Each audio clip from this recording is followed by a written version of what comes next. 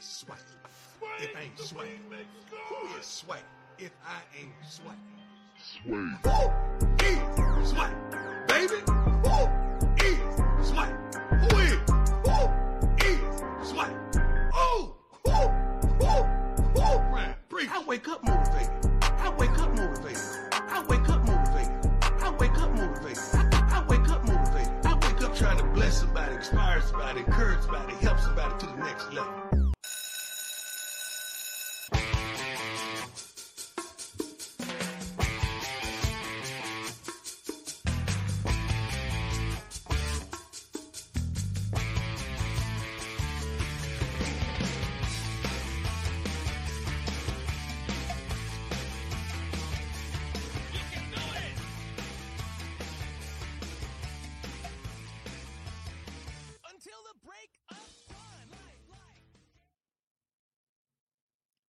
Ladies and gentlemen, welcome once again to the Student of the Game. I am Kyle Nash, the Student of the Game. And listen, if you're here, chances are you like talking sport. We're glad you're here to do it with us here tonight. Of course, all sorts of college football, NFL Week 1, and all the other stuff to get into here on the evening. Just so many things to react to. I don't know if you've seen some of what I've gone through here talking about it with Big Jim, CEO Big Jim Neese, and the Huddle Up podcast, as well as EJ Christian and the Student of the Game Report. But so many things going on that we've been going through. And basically, let me get into it this way. By the way, hope you're enjoying the stream here through the Huddle Up Podcast Inc. or on YouTube. Of course, you may also be enjoying it through Circtoba Media on YouTube, where the struggle is real to be awesome. Of course, the A7BN Sports and Student of the Game Facebook pages, as well as my Twitter and Twitch accounts at the SOTG. And of course, if you miss all that and still want to listen to it live rather than on a podcast or any of your podcast catchers, check out oldschool101.com, 12 noon on Sunday leading up to the NFL football game. Here's the thing. Why is it that we have to always analyze things in terms of the negative, right? Now, I get it. There's no positive in the Giants giving up 40 points while being goose-egged. You know, that I can understand that approach. Throw the tape away. I get it.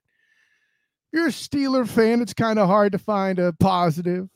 A Bengal fan, even for that matter, even though, you know, the Bengals, for some reason, seem to have to try to come into every season with some sort of adversity, be it an appendectomy or not an ACL tear, but some sort of a leg injury here in this case to when Joey Bah. That's all fine. But so here's the thing. The Monday night game, and I don't want to talk too much about the Chiefs and the Lions yet. We're gonna have Wild Card Mar of the IOW Sports Show here on soon enough to talk plenty of Chiefs in that action. I don't want to go too soon on that. And for those of you that are non-believers, of course, I've heard to none other than Lamar Wallace. So, by the way, look out for him on Play Callers matchup mania there that you'll find on YouTube as well. But Monday night, you know, Aaron Charlie Rodgers and his big injury has been the talk of the town in a large way in the NFL. I'm not going to go and be truly cynical with the I tried to tell you, but you wouldn't listen concept there. Those of us here on this show, me, saw Aaron Charles Rodgers as kind of an injury risk. After all, he was getting injured during preseason. And, oh, by the way, has a bad offensive line. 3 snaps in, I was told that you could see the impact that the line had on the situation. And, well, then the fourth sack happened, or not sack, but fourth snap happened, and, well, the rest is history, unfortunately. And I don't want to be one of these that's, you know, speculating whether Rodgers' career is over or any of that stuff. That's not what I'm here to do. What I am here to talk about is the Jets' defense. Now, I know everybody's taking their opportunities to take shots and criticize Josh Allen. Hey, listen, I'm not against that. Everybody seems to forget that I was the dude that called Stephon Diggs the most valuable offensive player on the Bills for the past couple of years since he arrived. I have video evidence of that fact. Granted, nobody uses Haps anymore that I'm aware of, so nobody else has seen that video, I don't think. But I can guarantee you that it exists. But instead of focusing how bad Josh Allen was, why are we talking enough about how good this Jets defense was? And that's really the crime here. Sure, nobody wanted to see Aaron Charles Rodgers get hurt. I get that. But the real crime is the rest of the personnel may have actually looked like it's been there. We're going to see a situation we haven't seen the likes of which since Jameis Winston was in Tampa and did what he did with that roster. And they were in that place where like, hey, we have this roster. All we need is a really good quarterback. Matter of fact, we have an opportunity getting an aging all-time great. At least that's what Tampa did and ended up a Super Bowl with it. The Jets, it would appear, did or attempted to do the very same thing. And I cannot fault them for that, except for one in particular flaw. What I remember about the the Bucs draft is a clip during the draft of an offensive lineman prospect jumping out of the pool while in the water, showing off his massive strength and skills and agility all in one fell swoop. It wasn't just some sort of like, this isn't like pool aerobics like my mom does, okay? No. Tristan Wirfs was one of the big reasons that group was successful. And the Jets kind of opted to omit that part. Meh, it's Aaron. He'll be fine, right? We got a good running game. And, in his late 20s, heck, he would lead the Packers in rushing yards sometime. Ooh. And you're also aware how much your turf stinks, and you still thought that was a plan. But I'm getting ahead of myself. I still want to give credit to this Jets defense and what they can do and what a year they'll have. Will they win the Super Bowl? Probably not. But I didn't think the Jets were going to win the Super Bowl anyway. But I'm not prepared to put them out of playoff contention yet. I'm not going to guarantee they make the playoffs. I'm not here for hot takes like Big Jim Neese is of the Huddle Up podcast. Bing! But I think somebody needs to throw some loves at these cats because they have the potential to be a really awesome story. And unfortunately, unless something amazing happens, like Zach Wilson evolves suddenly to being the prospect I never thought he could be. That's right, I said it. They're going to be in a whole lot of trouble. But enough about things that are in a whole lot of trouble. Let's talk about how things are going well in another form of football. We'll get back to the NFL later. I've seen too much awesome stuff that I'm still trying to make sense of in college football, and I needed a great college football mind to discuss it with. And I have the advantage of being locally with the Orlando Sentinel's own Matt Murschel. What's going on, buddy? Not much. How are you doing tonight? Hey, listen, man, I just wanted to lead with some positivity because all I've heard is like, oh, this team was so bad. First of all, everybody stopped criticizing the 49ers. Notice how that happened there, Matt? I just, all of a sudden we're trying to fire people. And now, wait, who are the 49ers? What happened? Anyways, no, I homered a little bit. My bad. But there's so much to be positive about. And yet, I mean, I know doom and gloom sells papers, but dang it, anyways, listen, man, and I don't know if you heard me open with the Deion Sanders remix open because he is officially 2-0 now, and I just wanted to jump through this with you real quick, just on a couple things.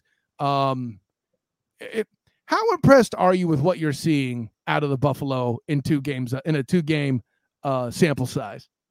Well, I mean, I'm impressed. I mean, listen, anytime you can rework your roster, I think it was 60, 70, 80% of it is transfers. I mean, it's impressive because I think the hardest thing to build on a team is chemistry.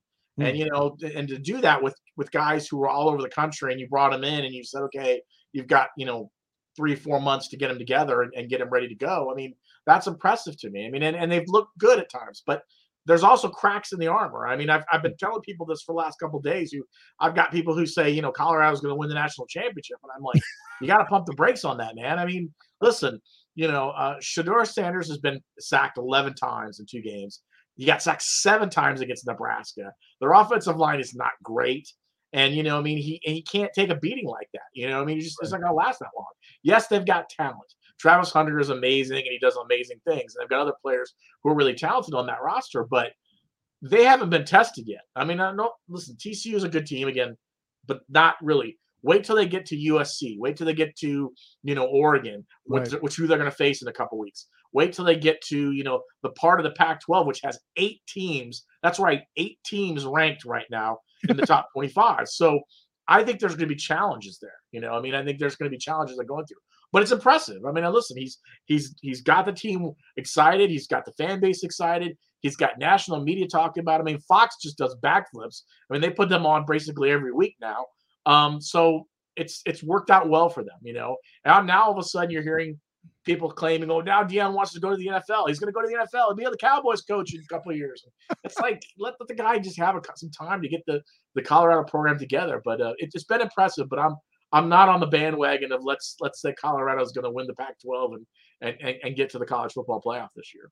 Yeah, and I have to admit I'm a bit of a loss because I haven't knee jerked that much, but I will tell you what I do like. Okay, I like that Shedeur Sanders is at least getting Heisman consideration. Do I think he should win it today? No, there's still a couple dudes like, you know, Michael Penix, and maybe you heard of this Williams kid out in USC. I get that, you know. I would give him more votes than, let's say, a Jordan Travis, for example, with Shedeur Sanders. You know, I get that he's been impressive, but and I see you wincing a bit, but where's the competition? You know, Jordan Travis did it against LSU as well. That definitely deserves consideration, but I don't dislike that he's on the list. No. You know, oh, they're going to win the national championship. I'm with you. That's nuts. But they're in the top 18. I don't dislike that. I get that they're probably there because of popularity, right? Coaching trees are a thing, and if you're as popular as Deion is, I don't care how old you are or aren't, you know, people know who you are, right? I mean, we talk about Gus Malzahn over at UCF having his own coaching tree that branches out.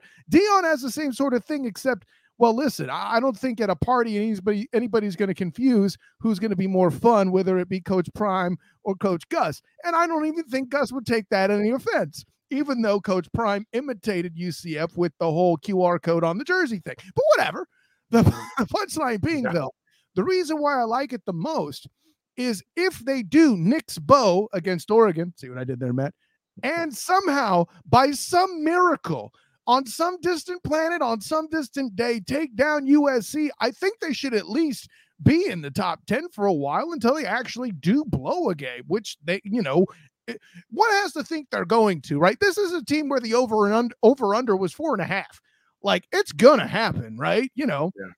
But well, I mean, I thought against Nebraska, you know, I mean, if Nebraska's offensive played anywhere, you know, competent, you know, I mean, like if Jeff Sims isn't fumbling the ball every 2 minutes, you know, I think Nebraska could have made that game a lot closer.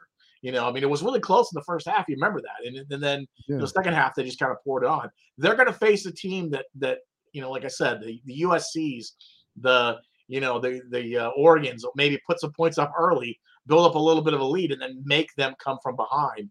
And that's where the challenge is. That's what I told someone the other day.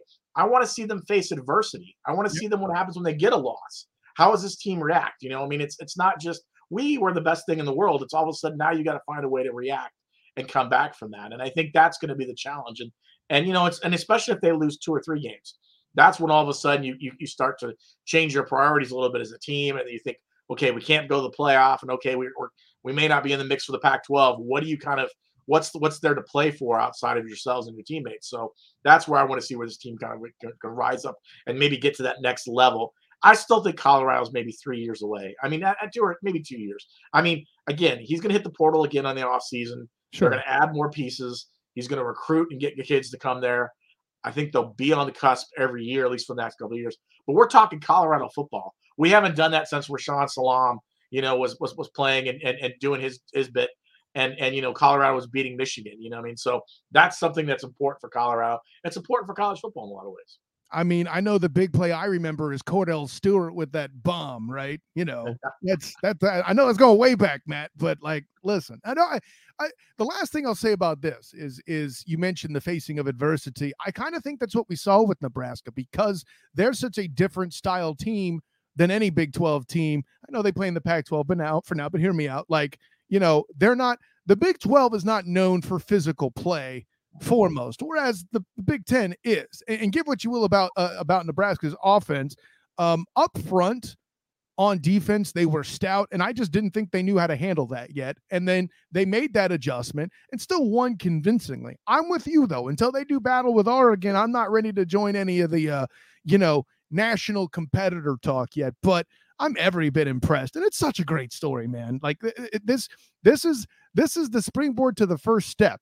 Let's keep him out of the NFL for a while. And who knows? You're assuming Deion wants to go to the NFL. I've heard no indication. If he's truly into motivating young men, what the hell would he do in the NFL? Yeah, I mean, I think an NFL type, the rumors and stuff you're hearing this year. I mean, that's just what happens when the coaches have success. And then someone says, "Well, listen, his personality would be great in the NFL." Not really. I don't know if it would fit well in the NFL, to be honest with you, because again, what attracts the young men to his program is his personality and his dynamic, and it's Deion, and it's and then they want to play for you. That's not going to happen in the NFL. NFL, you got a general manager who signs a player, the player shows up, he's getting a contract, he's going to play however he wants to play because he's getting paid to do it, and he doesn't really care if it's Deion or not. He's just trying to find out, where am I going to win? You know what I mean? In the NFL, that's when coaching really becomes a key aspect. It's not personality so much as it is you actually are good. You have to be a good coach to win in the NFL. There's a reason why Bill Belichick has so many rings on his fingers, because he understands how to coach. He understands what's necessary. You may not like the guy, and he has no personality maybe, but that's fine. He wins games, you know what I mean? And so that's where I think Deion fits better in college football landscape, because especially with a transfer portal NIL world, because he really fits into that kind of really outside personality, boisterous personality that I think people and kids and athletes really kind of gravitate towards. So since you mentioned Belichick, I'm going to go ahead and take this opportunity to dad joke myself into the segue here. We're on to Tallahassee. Let's talk some FSU, man, because listen, I know it's been a couple weeks since we saw the Camping World kickoff that took place here, neutral site Orlando, whatever, and they did what they did against LSU. I was thoroughly impressed. Jordan Travis did Jordan Travis things. I like that. Their receiver core, that guy Wilson is 6'7", and he wasn't even the biggest factor in the game at receiver. Whoa, but what impresses me is that defensive front. Man, listen, if you can get pushed like that against an SEC team, I'm thoroughly impressed. But here's where I'm at. Here's my conspiracy theory. And you've been on this show where I've supplanted my respect for the ACC, or should I say indulged my lack thereof. But I think Dabo Swinney's the biggest obstacle to the Seminoles getting to a playoff, in that he let his old age point of view take over. Clemson's now struggling, and they were the one big nationally ranked preseason team left on FSU's schedule, which means at this point, Matt, not only is the margin of error so small, in other words, I feel like they have to kind of clean up at this point to prevent, like, let's say, a second SEC team or a second Big Ten team to come in, especially if Ohio State beats Notre Dame this weekend, which I know that's not a lot, but we'll talk about that in a minute. But I think that puts FSU in a horrible position to where they have to be that perfect. Am I off my rocker here? No, I think they're going to have to, they're going to have to play well, but they're going to be games. I think they're going to be challenges. Listen, I'm still not 100% sold that they pummel, Clemson. I think Dabo Swinney is a good coach, and I think he's going through some struggles, and some of those are self-inflicted. Let's be honest. Mm-hmm. I mean, when you kind of turn your back on the transfer portal with this idea that, it's not really going to, it's not what I want to do. Well, listen, even Nick Saban's embraced the transfer portal. I mean, he's figured out you're going to have to find a way to get players in there. And I think that's what's hurting Clemson right now, is they've lacked some areas where they could have developed some guys. They could have brought in some experienced guys from the portal, which would have helped them. So, but I'm looking at this. I think Florida State's biggest challenge could be Duke. Could be Duke. It could be a team that no one is talking about, but Duke has looked really good. The Riley Leonard's a great quarterback.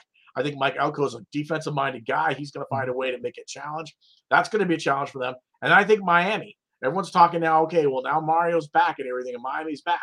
So wait and see what happens there. But, for Florida State, they have to kind of navigate the schedule. They got to make sure that when they win as well as they can.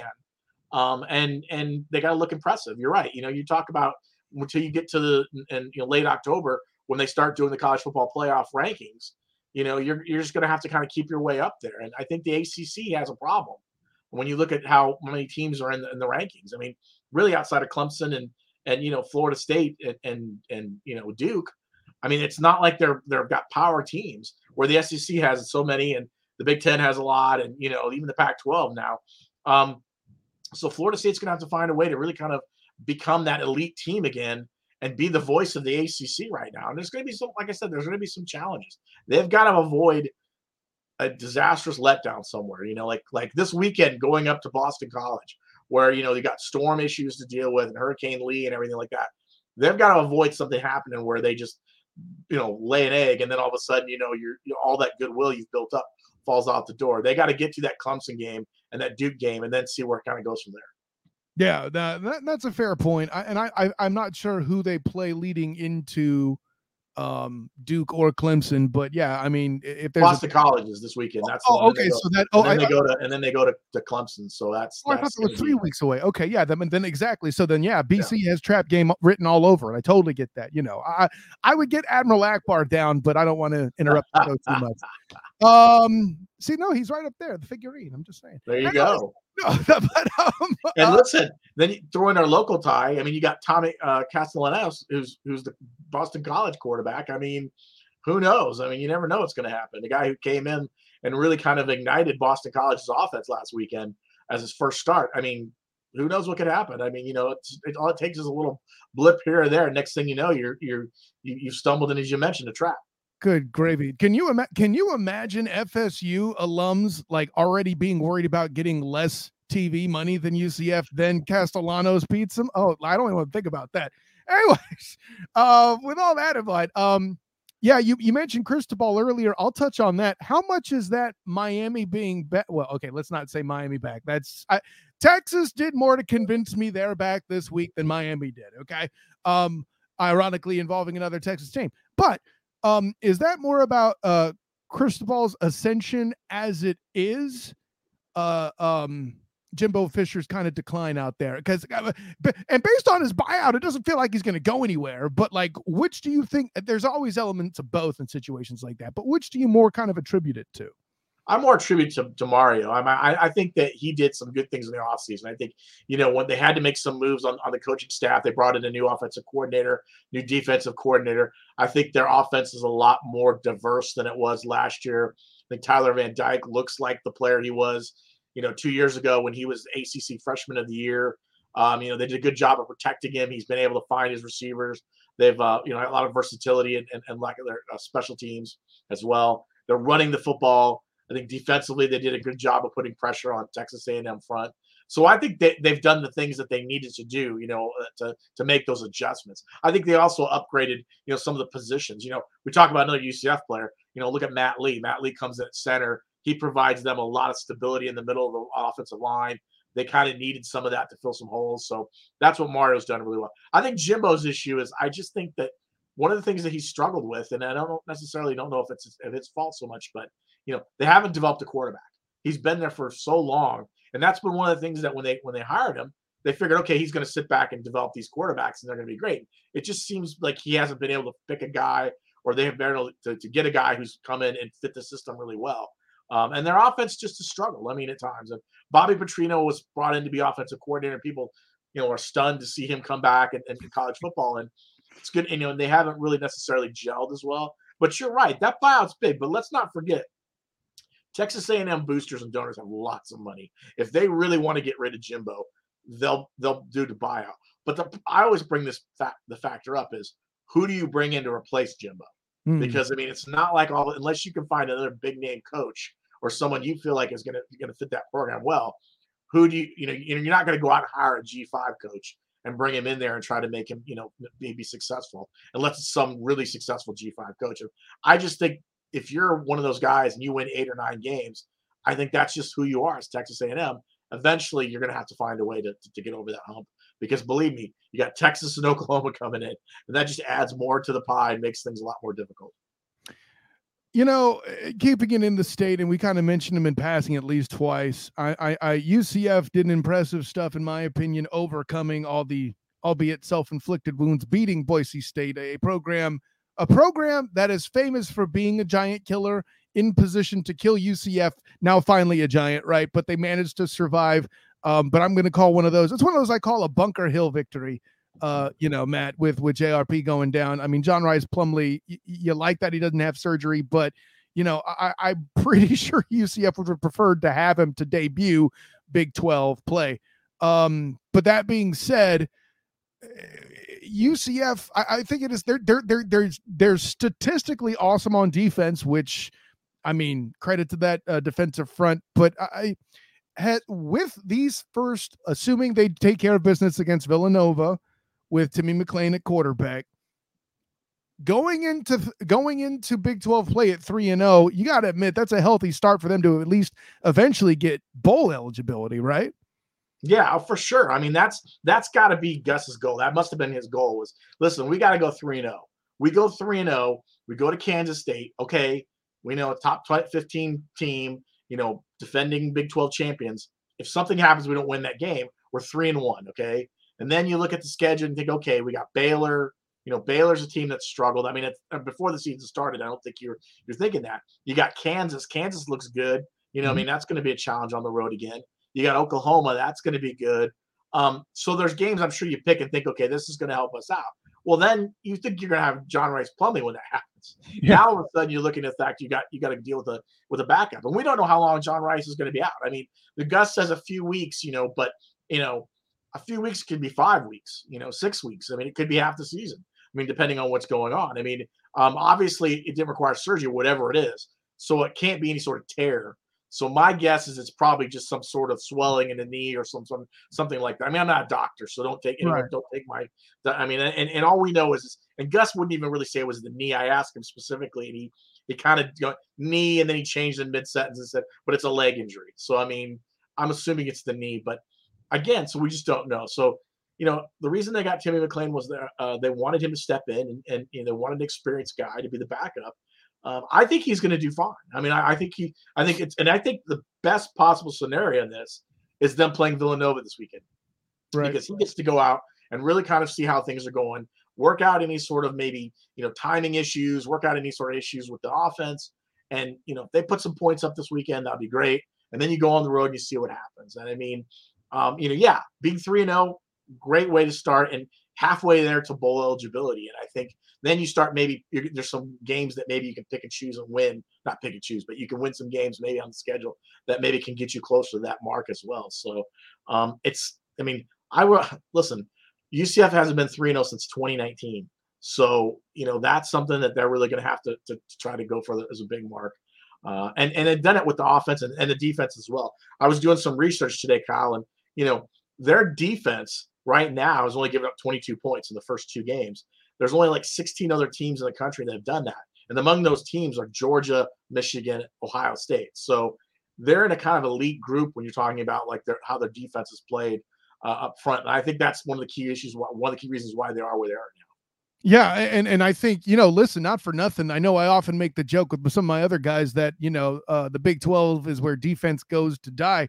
But if UCF has a defensive front like this, it makes them somewhat unique within the conference in question. So I think it's an interesting approach. It's just unfortunate we won't get a true experiment like we're talking about here with Plumlee missing X games. And the last thing UCF wants to do is set up a scenario where John Rice starts a game but then has to basically leave early or is only so effective, i.e. The bowl game against Duke or even last year against USF, which, speaking of USF, they're about to get obliterated by Bama in angry fashion. What did you think of Texas overcoming Bama? I kind of saw it coming, but it's still a big deal, right? Oh, yeah, very big deal. I mean, listen, you talk about wins that, I'm not even talking about the wins specifically. You needed something to boost that program. And I think Steve Sarkisian knows they're on the right track. But going to Alabama and winning in a place that's one of the hardest places to win in college football, and doing it against a team like, Alabama, I mean, that was impressive. I mean, they took care of the football as much as they could. Their defense was outstanding. You saw how they got after, Jalen Milroe. They really kind of made it difficult on him.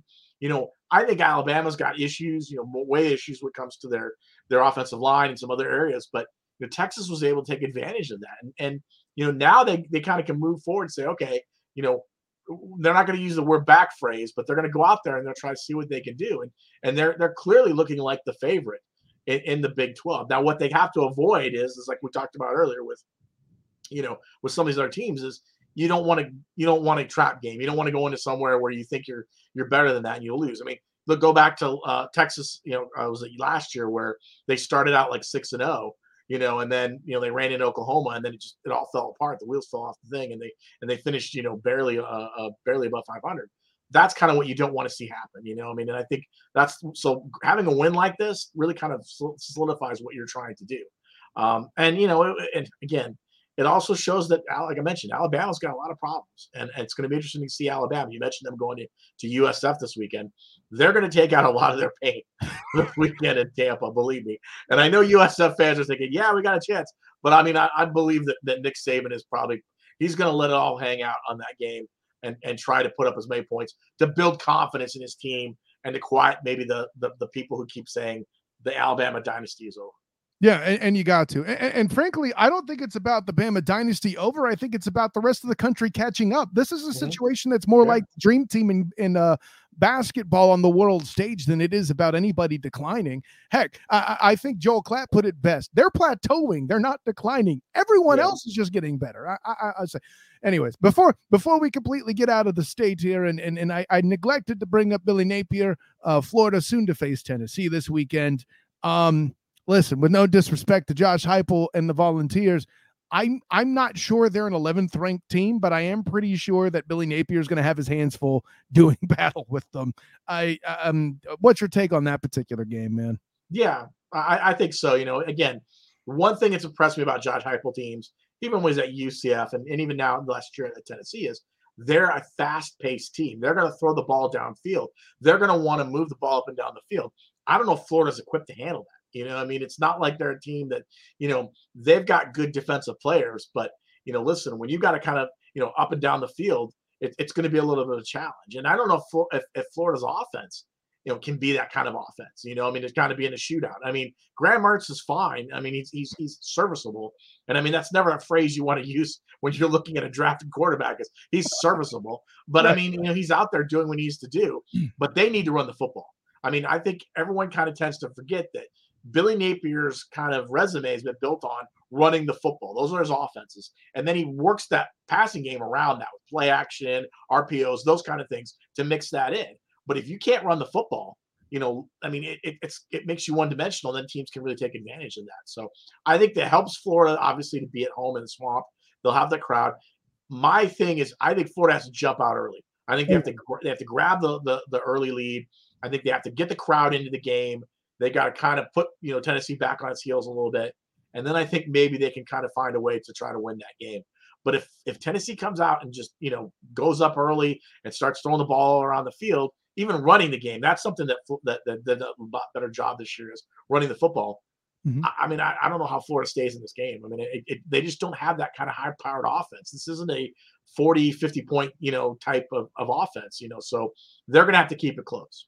Yeah, what was it? I think Florida's already getting a touchdown at least, from what I saw too. So yeah, there's no surprise there. One last thing before I let you go, man, and this I haven't had a chance to talk to you about this yet, but at this point I feel well justified. In the preseason, I said that listen, everybody knows Caleb Williams is probably going to win the Heisman, even though it's the second time and it's difficult. Blah blah blah, but if that defense at USC has improved as much as alleged, and they don't need him to bomb 60 or 70 points every week, that's an exaggeration, obviously, to win the game, his stats will be a little lower, possibly. This is the data man thinking the conspiracy theory. If all that happens, I got Michael Penix as a dark horse candidate out of Washington as a Heisman. Am I out of my mind? No, I mean the Washington's offense. Kalen DeBoer, the coach at Washington, is known for producing high-powered offenses. He did it at Fresno State. He's developed quarterbacks. They put up big numbers. I mean, look at guys like Derek Carr. I mean, when he was, so Michael Penix fits that model. I mean, and I think he could, with that offense, he could put up a lot of points. And the only thing that's unfortunate for him is he plays in the West Coast. Yes. And, a lot of East Coast Heisman voters just don't have chance to sit there and watch some of these West Coast Pac-12 games. So he's luckily had a couple early games. I think that's going to help him out as well. But there's going to be other players who are going to kind of make a big push. We talked about, you mentioned Jordan Travis. If Florida State looks good and rolls past Clemson and Duke and looks good, and looks good on that front, he's going to get a lot of look on that as well. Oh yeah. And if North Carolina continues to run, I mean, Drake May could get some good looks. I think they're guys right now that are just kind of Marvin Harrison Jr. We haven't had a wide receiver in a while. He's a guy for Ohio State who could really be a guy who gets a lot of attention if they come out and continue to run well. So there's teams right now, I think, that you're seeing that they're guys where could make a move. But I think you're not crazy at all for Penix being, a Heisman winner. I mean, he can put up the numbers. And if they can go undefeated, or they can get to the Pac-12 championship, even somehow get into the playoff mix, I mean, he's going to be right there. Mm-hmm. But I said the one thing that detracts on that has always been the East Coast. You'll get East Coast guys who they're old scribes, old voters who will go to bed at 10 o'clock at night on East Coast and not watch a late Washington game because they don't think anything of it. Well, Matt Murschel, I know you're not that guy. I've seen your dedication in person. I'm right there with you, covering Kent State games late into the night, baby. I got you. No, I don't go to bed by 10. At least I didn't until this week when I was getting jet lag from the Boise trip. So that was that is way different, Matt Murschel. Hold on a minute there. You're fighting time zones. But anyways, tell the people where you can be found, my friend. You can check out my stuff at OrlandoSentinel.com, or you can go me on X, Twitter, whatever you call it now. It's OS Matt Murschel. I got some good stuff up. I just put up a feature on Colton Boomer, the UCF kicker. Got a chance to really kind of follow him for a couple of days. Really good stuff there. And then obviously we got lots of stuff on John Rice Plumlee being out, Timmy McClain's debut. And then you got Villanova game on Saturday, and we also got my colleagues got great stuff. Edgar Thompson for the Gators, obviously got a lot of good stuff following them as well.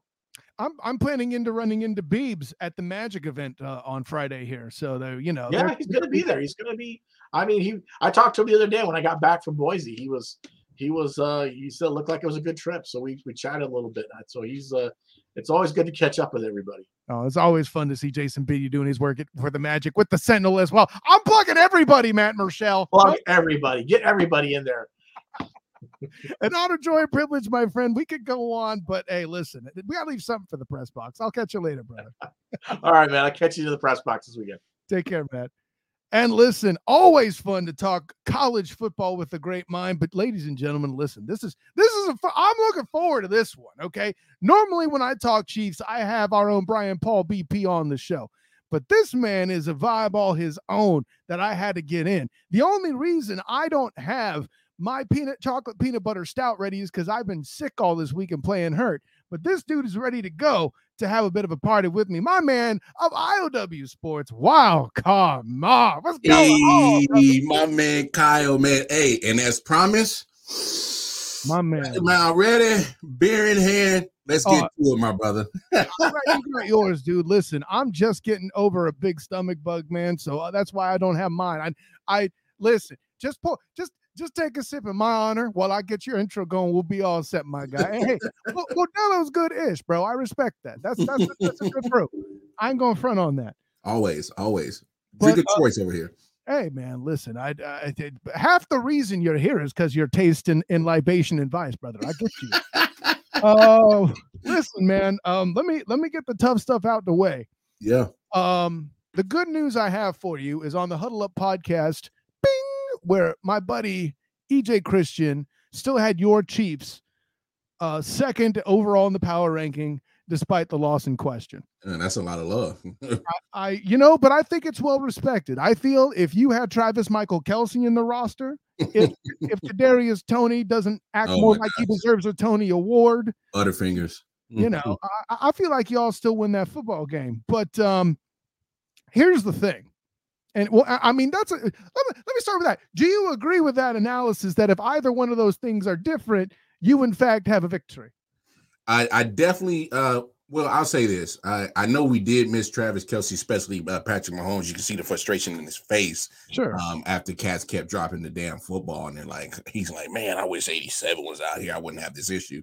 But I'll say this: if now the pick six, it happened so early in the third quarter, the Chiefs, they were able to get past it. It was the drop that was right before the 2-minute mark. That's what really killed them. Because I looked at that and I looked at the all 22. If Kadarius catches that, he has a linebacker trailing him, and the linebacker's not catching him. And the only person that probably could have caught him was C.J. Gardner-Johnson. Otherwise, he definitely gets in field goal range, possibly gets paid dirt. So that one was, to me, was more costly than the pick six, ironically. I agree entirely, because Patrick LaVon Mahomes II went all Patrick LaVon Mahomes II and scored a touchdown right before the half to the tight end that wasn't Travis Michael Kelce. So I thought he canceled that out pretty well. I'm with you on that. Yeah. I mean, hey, it is what it is, man. So I'm hoping that Travis could get on the field this week. I haven't really been hearing any kind of news on his health, so who knows? Yeah, I feel like that's been kind of kept quiet too. But as we record this, it's only Wednesday. Who knows what's going to drop here in the practice report here on Thursday or Friday. But, and this is the part that frightens me as somebody who covers the Jacksonville Jaguars, I would have loved to see a 2-0 so I have a chance to cover a playoff game again. But, man, you got Big Sexy in the middle coming back, man. Chris Jones coming back just in time for the Jacksonville Jaguars to not already have issues in the interior line, but Brandon Treff is injured as well. I mean, from a scale of Sonic the Hedgehog to Miley Cyrus, what kind of a wrecking ball is he going to come in as here this weekend, man? I'm worried about that. To be honest, I didn't know the status of the Jacksonville Jaguars online, but you're welcome. I was already looking at it this way. I was looking at the fact that the Chiefs just went up against a good O-line in Detroit, and they fared well, in the trenches. They weren't able to, obviously, to get pressure up the middle, little to none, obviously, for obvious reasons. But he's back, and I'm thinking that, he's ready to quiet all the noise around him. So I'm expecting a huge game from Chris Jones. To me, there's no other way to play. Coming back off the holdout, and things were said on social media, and if you ask me, I think he took bad advice from his agents, but I'm no expert. I mean, we ain't stockbrokers over here. No, I hear you, but I mean, look here, man. Listen, as somebody with a little bit of a retirement portfolio, I'm willing to tell you, I agree. I don't think he had the best what happened. But listen, sometimes you fight the law and the law wins, man. It is what it is. Yeah. At least he's getting more than a running back. Am I right? Anyway, too soon was that? And nah, never too soon. I'm a fat guy. I spent so much time protecting them. It's all right. I get my goodwill back. Anyway, got to get it in. No, man. But see, I like what you mentioned about the intangibles, the other factors there, because I think this defense on the whole is going to get a lift. And I don't care how great Calvin Ridley's return to action was, which I wrote about as a member of the Jaguar Report of SI. Bing! Another plug. Listen, man, your logo is flying free on my show too. That's what we do here. Anyway, by the way, I saw how much you were nodding at my Michael Penix point. That touched my heart. Thank you, bro. Hey, Michael Penix was doing this thing in Indiana, and they somehow couldn't keep him there. And when I saw him 2 years ago or last year when he went to UW, I was like, oh, there's Michael Penix. Oh, he still has an arm. Oh, he's still good. Okay. And by the way, he's not playing against Big Ten caliber defenses, so there's that. I mean, hey, showcase your skills. Why not? I mean, that's the kind of stuff that gets you that long flight to New York. Anyways, no disrespect to Matt Murschel, talking about Jordan Travis and Marvin Harrison Jr. getting there. That's all great. But I think Penix is I'm on record. I said what I said. If it's not Caleb Williams, it's going to be Michael Penix. Hey, Listen, I was critical of Washington last year, yeah. but there's something about them this year that I like better coming in. Anyways, enough about the tangent. I'm all crazy. Hey, it's but all good. The lift that the Chiefs could get on defense is just in time to get what I think is an explosive skill player core for the Jags. I mean, I can make the argument, Mar, that for the first half of the season, this is the most talented skill set of players that you'll come across. Am I nuts? No, you're not nuts, because if you look at the division that the Chiefs play in, there's really not too much skilled in Denver. Let's be honest about that situation. And Jerry Jeudy's out. And he's out. Yeah, he's out. So that's pretty much your skill position right there. The Chargers, I'm expecting an injury from Mike Williams and Keenan Allen at some point in time. You know, it's going to happen sooner or later. And the Raiders, you just got Devontae Adams, and then you got Josh Jacobs, but Chris Jones is back. He can neutralize Josh Jacobs. So that leaves that. Outside the division in the conference, you know, hey, Jaguars got it. Come on. Evan Ingram, he earned his contract extension. Calvin Ridley had a hell of a game for, you know, pretty much almost a 2-year layoff. If he didn't step out of bounds to set up the Zay Jones touchdown, he would have had 102 touchdowns before the half. Hey, he bought. Zay Jones did well. And Zay Jones is one of those undercover wide receivers that don't get a lot of recognition, but I know he's kind of bounced around the league a little bit, but hey, he's still a solid receiver. Hey, listen, you know?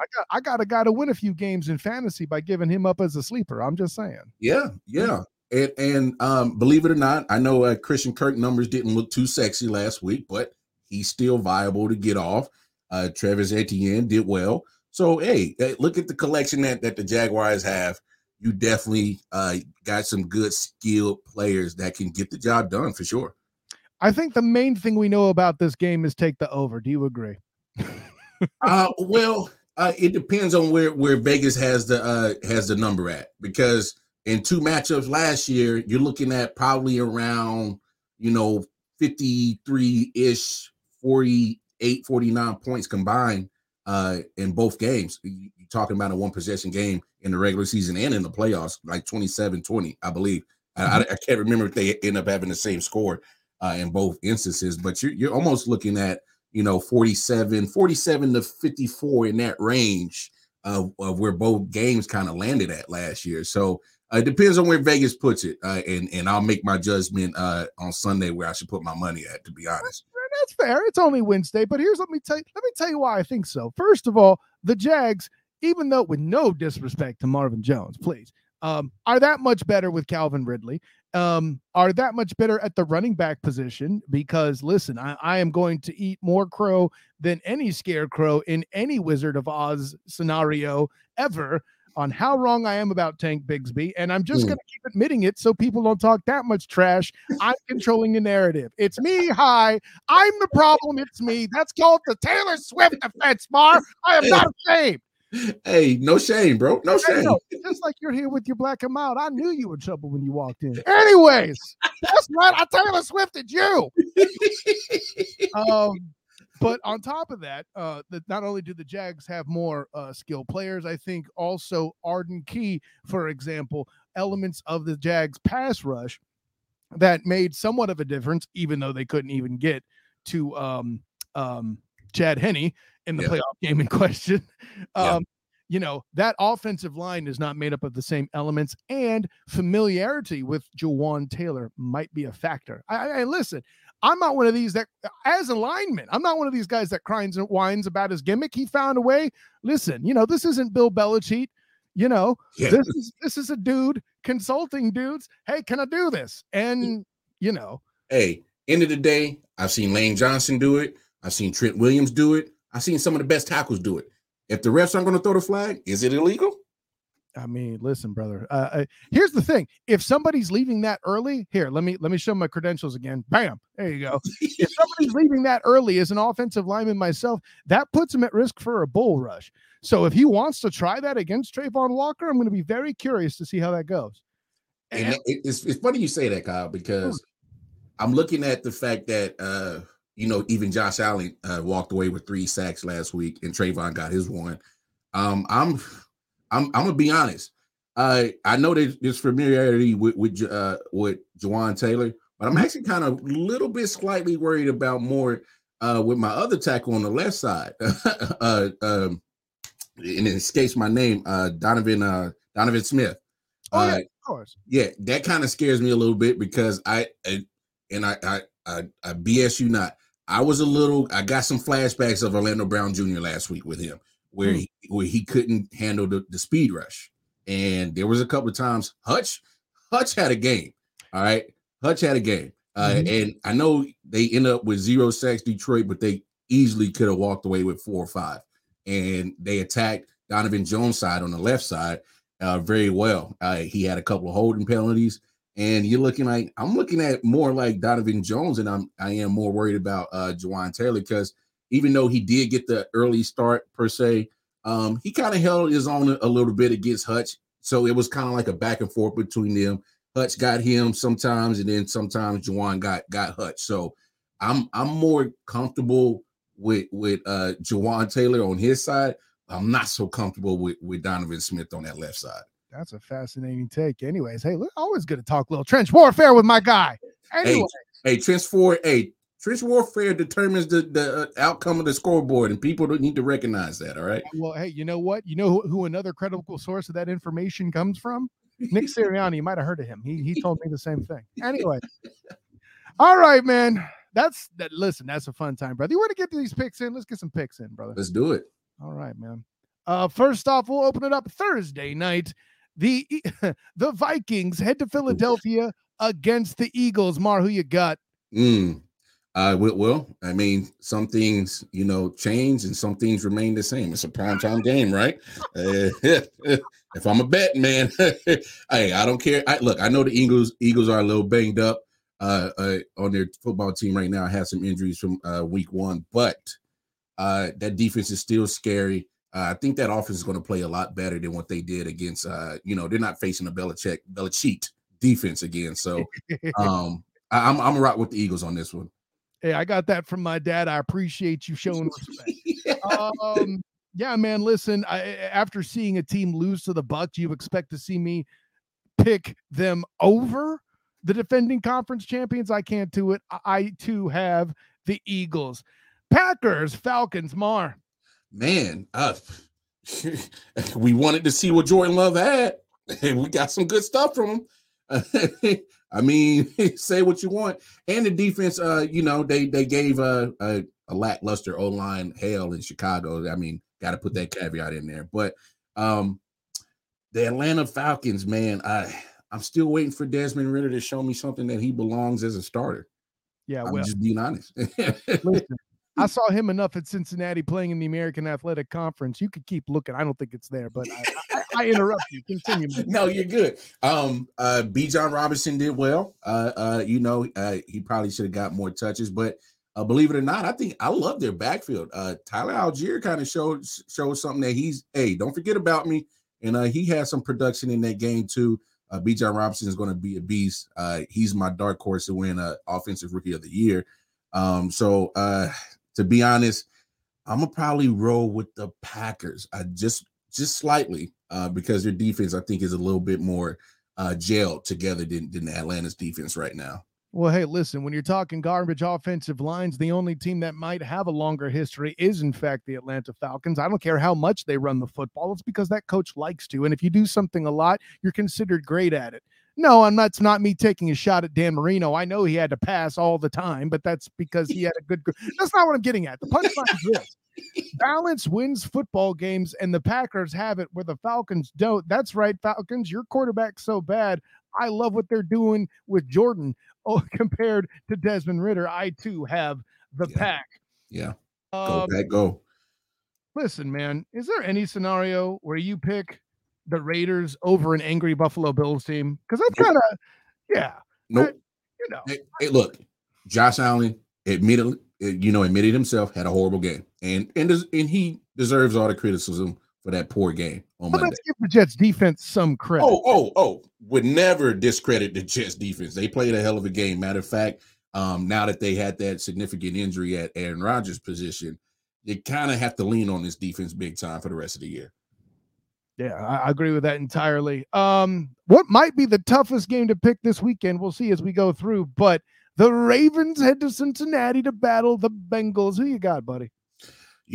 As much as we say a pissed off Bills, you got to have a pissed off Bengals. I mean, you just gave a man $275 million and he gave you 84 yards passing and you pulled him with about 6 minutes left in the game. So I'm expecting a pissed off Bengals and a pissed off, matter of fact, Joe Burrow. T. Higgins did nothing. Jamar Chase really wasn't able to get off. So, yeah, I'm expecting them to definitely come out firing on all cylinders. I'm going to rock with the Bengals on this one. Listen, the year before Joe Burrow completed the greatest statistical offensive campaign with LSU in college football history, I personally watched him get pissed off when defensive tackle Joey Connor knocked him on his butt in the Fiesta Bowl covering UCF, and that dude got pretty damn angry. So with all that in mind, I'm going to take the Bengals, mostly because I don't think the Ravens can take advantage of the O-line woes.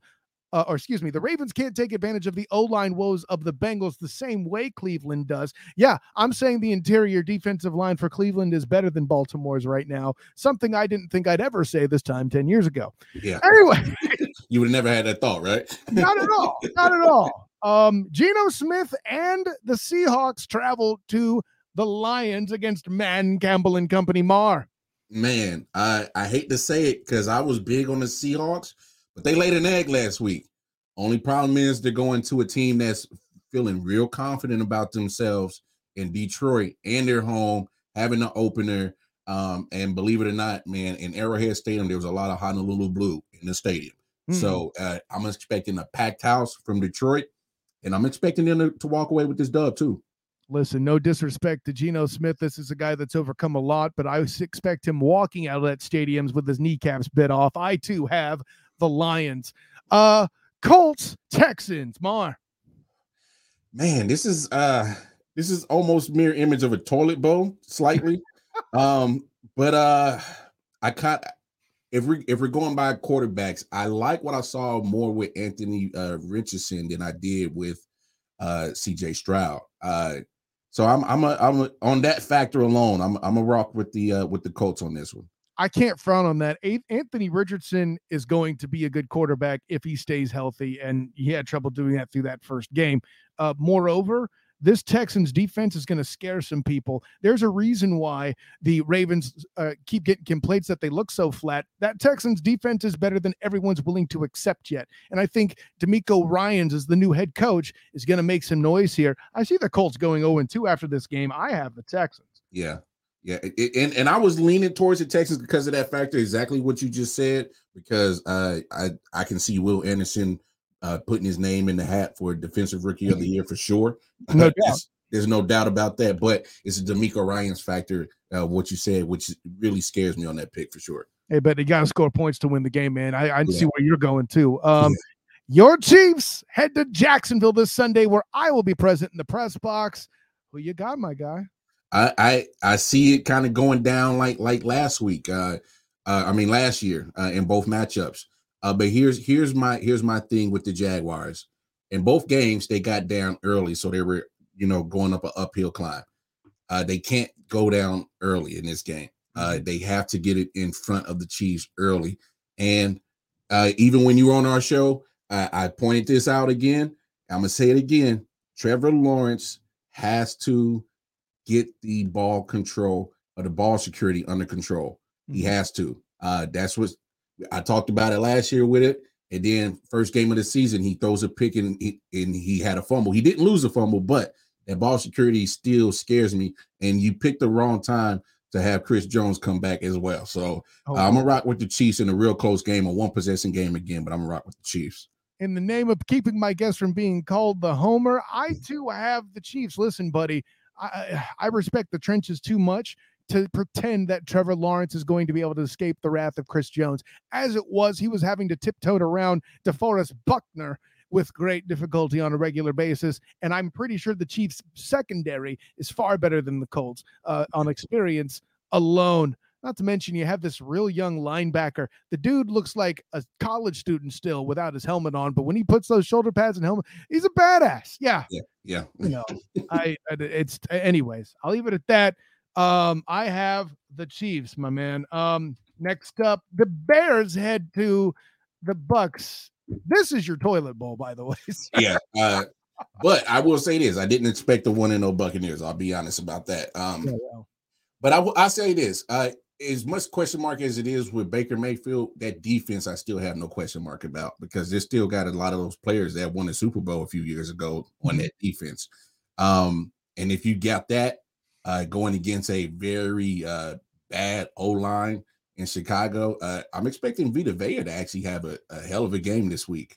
So I'm gonna rock with the Buccaneers on this one. Yeah, living La Vida Vea is how you're going to win this football game. I love that take 100%. You better trademark that, bro. That's from the hip, son. Cha-pow, pow. But yeah, man, let's roll with my new T-shirt. I'm going to say the Bucks at home win the day. The Chargers head to Tennessee. Mar, who you got? The good thing is about the Chargers. They're playing an offense that is pretty stagnant over there in Tennessee. The bad thing is that their defense was pretty porous against Tua and them. But like I said, Tennessee, they got to show that they can actually move the ball and get in the end zone. But I think it's going to be a close one, just because you're looking at a bad offense in Tennessee and a bad defense with the Chargers. The only reason why it's close is because I take Tennessee's defense is going to give fits to that Chargers offense. But Chargers walk away with it. It'll be a close one, though. Oh, listen, the Tennessee defense is actually good, and that's all that is good about that Tennessee team, in my opinion. You put racing engines in a Pinto, it ain't going to drive all that much faster. All right? Listen, here's the thing. I think you're being a little too harsh on the Chargers defense. That Miami offense, for real, bro. You can't be counting them that much. That being said, you're going from a true sports car to Tannehill. But yeah, I get what you're saying, and that's why I'm thinking that it should be a bounce back week for that Chargers defense. It just scares me, because when you see that Chargers defense go against elite offenses like they did against Miami, that's when you run into situations where how are we going to stop them? So they got to get that fixed, because you got to see Patrick Mahomes twice a year. So you got to get it fixed. To your point, that offense looked pretty balanced for the Chargers. I expect Henry to have a lot bigger factor in his own way. Yeah, we'll leave all that at that. I too have the Chargers, and I maintain that my prediction of only 7 wins for the Titans wasn't all that bad, no matter what the general or Cortland Griffin said. Shout out to my guys at the 3-point conversion. Anyways, they got mad backlash when they read that article that I dropped for the preview on the 3-point conversion. Bing! Anyways, that still sells papers. Sell it. By the way, Mar, I apologize in advance. We were both completely wrong. Here's your toilet bowl this week. The Giants, with the alleged coach of the year that actually should have been Doug Peterson and Brian Daboll, heading to Arizona. Who you got? My goodness. I know the Giants are happy that they get to face a team like the Cardinals, because that 40-0 beatdown. Talking about expectations that they didn't live up to, that was definitely the game, for sure. I get it. They went up against a good Dallas defense, which is legit. But hey, here's where you got to redeem yourself. If you can't get the ball moving on a bad Arizona team, then we have major issues. So Giants, you gotta take care of business. I know they can't. The Cardinals gave Washington a little bit hell, but the Giants are slightly a bit better team than the Commanders. Yeah, slightly. It ain't much, especially if you're going off week 1. It ain't much. After all, the only way you can have more L's than Daniel Jones is if you have Sam Howell. Anyway, got him. By the way, as somebody who covered a team that was known as tanking for Tua, when I was writing for the Dolphins wire, Mar, this team looks worse. I'm going to pick the Giants just on general principle. Yeah. Anyway, the Niners and the Rams. Mar. Hey, I wasn't expecting the Rams to perform like they did last week. I'll be quite honest. They went into Seattle. I'm pretty sure they heard the noise. A lot of people were not expecting anything for the Rams. I'm expecting 6, maybe 5 wins from the Rams. They got 1, so they're already on track to beat my predictions. But the fact that they are going against Niners, this their second road game, and they're not scared to go to anybody's house. That defense looked real good. And there's a defensive end that got pretty heftily paid, and Nick Bosa. So he has motivation to go in there and outshine Aaron Donald. On that matter, I'm rolling with the 49ers. I can't blame you for that. By the way, you mentioned it being a road game. Do you have any idea how many Niner fans actually invade SoFi? It's pretty crazy. It's not the road advantage you would hope, and it's a beautiful stadium. It almost looks like an art museum on the inside. Yeah, it's a beautiful stadium that they can't even get their home crowd to support them. Well, I mean, it was a great Super Bowl. I'll leave it at that. I have the Niners over the Rams. Let's see, Jets and Cowboys. This is kind of a fascinating game. What do you think, Mar? Bad week to get your take over for Aaron Rodgers, right? Zach Wilson, bad week, right? And it's in Arlington. So look, I know they're gonna rally around Zach Wilson, but that's still the same porous O-line that couldn't block nothing last week. Against the Bills, and I don't think the Bills defense is nowhere close as elite as the Cowboys defense. Not even close. Micah Parsons might have a career day. I'm rolling with the Cowboys. And just as much as Micah Parsons might have a career day, Sauce Gardner might. I'll put it this way: if people are even a fraction of correct on Dak as they think they are, you're going to see him throw some picks in this game. However, I don't roll with the haters on this because the Cowboys are get this, Mar, are running the goddamn football, which is crazy, right? I mean, for all the trash that people talked on Mike McCarthy on how stagnant and boring his offense is, you know what you do with a team like this? You run a stagnant and boring offense. Things aren't so boring when that offense is putting up 40. Sure, it's with defensive help, but nonetheless, I too have the Cowboys over the Jets. The Red Tails, Commanders will travel to Denver to battle Rusty and the Broncos. What say you, Mar? Man, oh my goodness. What to really make of the Broncos? I mean, Sean Payton comes in, they got the turmoil in the offseason, him talking about Nathaniel Hackett, and then you go and you thought that you were going to change Russell Wilson, and he threw 2 touchdowns, and the stat line looks good, but he really didn't wow anybody. That offense, like we said, they're missing a lot of skilled players. And I think there's enough pressure from that front 4 on the Commanders that they can go in there and steal that win from Denver. And that's what I'm rolling with. I'm rolling with the Commanders on this one. Well, I'll say this one. Whenever you're battling the Red Tails, keep your money on the under when you can here for the most part. Here's the thing. On one side, I have Russell Carrington Wilson, and on the other side, I have Sam Howell. I see you're including Rusty's first name to get more L's, but the last name Howell has more L's. I don't care if you have Eric Bieniemy, who has no L's in his name. His quarterback does. I'm going to pick the Broncos. Call me a Rusty Homer if you want, which don't look that up on Urban Dictionary. I haven't, but that just sounds like it's nasty. With that in mind, I'm going to let Mar recover from my terrible dad joking and head over to Sunday night. The Dolphins heading over to Foxborough to battle Bill Belichick and the Patriots. Is there any way that this is close? Am I the problem here?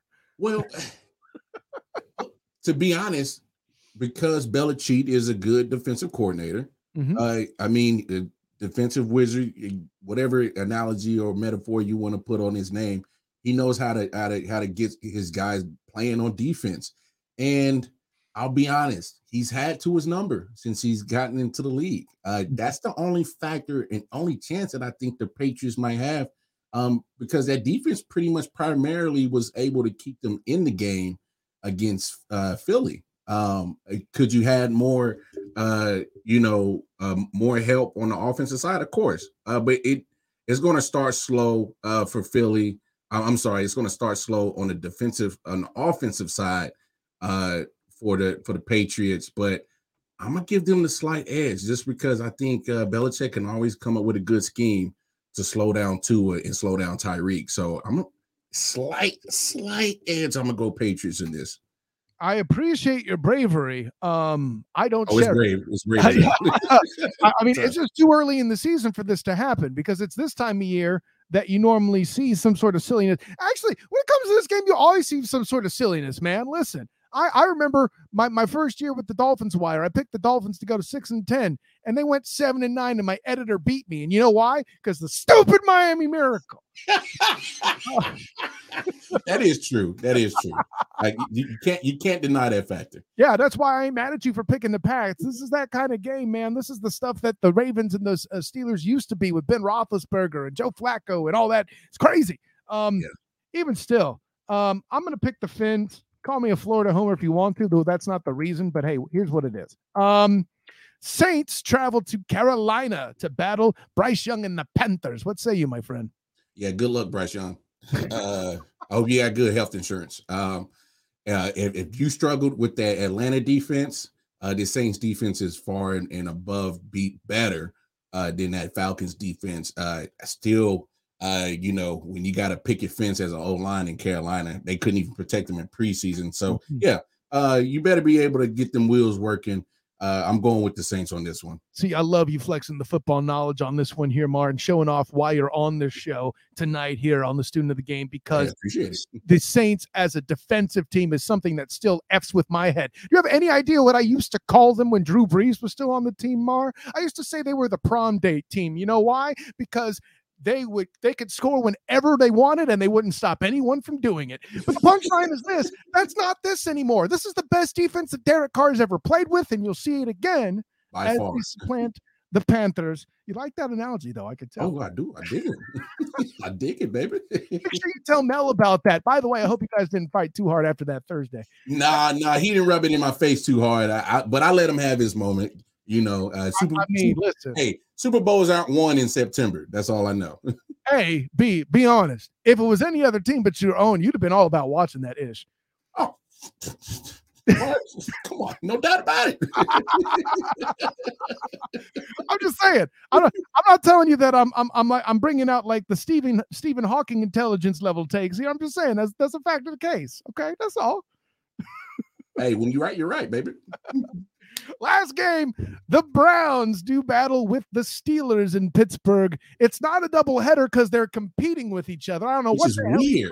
Yeah, I didn't understand the NFL like really, knocking viewership and splitting it in half. I thought that was weird, but I don't know. And listen, they're desperate here's what it is though. Like the Steeler game is going to get that draw. Second most popular team, blah, blah, blah. Yeah. The regional game, they're having start first, but they're assuming it's going to be garbage football, I guess. I don't know. Anyways, it's because it's the NFC South. I'm going full John Cena, and I blame you. There we go. Oh, no, I see him. That's the problem. Anyway, Browns, Steelers, who you got, Mar? On this factor, because Browns just lost the tackle in Conklin. That leaves TJ Watt, who had a hell of a game last week against San Francisco 49ers. He did, but TJ Watt is about to wreak havoc on that O-line. Pittsburgh get their first win. Hey, listen, let me be clear. I might be a Niner fan, but you see who the man crush is on the wall. Right? Yeah, right. We respect the Watts on this podcast. Always. Got to. And yeah, I knew he was going to get some numbers, and no disrespect to the Niner O-line, man. That's just shoot. He's just a bad man. Isaac Hayes should do a theme for him. I don't care if he's white. Anyways, what? Who is the man? TJ, what? He gonna come in and wreck, man. He's gonna do what? Anyways, you feeling it? I feel it. See, I'm really just stalling because I don't know how to pick this game. You make a good point about Conklin, but let's be honest. Up front in general, the Browns are nasty. They are. They are. Grow up real fast. I don't know if they're Niners nasty or not. I'm going to go with the Steelers because they're at the venue formerly known as Heinz Field. But man, if the Browns win this, I wouldn't rule it out either. You know, I know I've been critical of the Browns because I think Deshaun Watson has not embraced the role of the villain. But that being said, they're remembering that they're a run-first team now suddenly. It's kind of a beautiful thing to watch. Yeah, always. And I'll say this about Deshaun. First half of that game, when he was looking like the Deshaun of last year in the 6 games, still a little rusty. He got it going in the second half, but man, I hope he is ready to move because TJ gonna be on him. I mean, yeah, you either hope he's ready to move or see karma at work in the form of a defensive backfield invaded. Wait, that sounds bad. Anyways, Mar, man, listen, an honor, joy, and privilege. We definitely had some laughs. I can guarantee you the next time you're on the show, I will have my draft ready to go. As it is, my throat is shouting for dear life that my voice is still going. But, man, listen, what a time to have you in. Had a great time doing it. Talk some Chiefs with you. Brother, tell the world where you can be found, my man. Yeah. You can find me. I'm any and everywhere, man. But definitely you can find me, ILW Sports Network on Facebook, Instagram, YouTube, ILW Sports 1 on Twitter. You want to chop it up with me personally, KC Wildcard Mar on the Twitter. I still call it Twitter, but regardless. Listen, it's better you don't call it. You better you call it Twitter because you start using X and I'm going to get some like bad dad jokes involving 90s and 2000s hip hop rap. Okay. Like if you get a direct message on that, is that called a DMX? I'm just asking. Hey, it's funny you said that because every time I want to say X, that's the only thing I could think of is the great DMX. So, hey, all that happens is that X is going to give it to you. Get it. Go and give it to you. Go and give it to you. I interrupted you. Keep telling the people, baby. No. I if you can't find me there, you can definitely find me on 613 Fate Productions with D Man Cave Sports Podcast. And that's all I got to plug, man. But yeah, man. Hey, Kyle, always a pleasure to talk football with you. It was a pleasure to be here on your show. And hey, we'll do it again. I mean no disrespect to Cool, but I felt a little dissed that you and I didn't get to face off on the Playmakers on the Play Callers show. But I mean, that's okay. If they want to miss a good time, that's on them. Hey, it is what it is. Hey, we know who bring the views in this piece, baby. But you know what though? I talked that trash. There's no way I could have done it, dude. I still had a stomach bug thing going. I was out on Tuesday. Forget about it. Yeah, man. I enjoyed it. It was great having you on, man. There will be another time. And hey, listen, I love that you continue to subtly dunk on me being perfectly on time for my show. Well, I completely had CPT for yours, man. I'm so sorry. Hey, if anybody can understand CPT, it's me.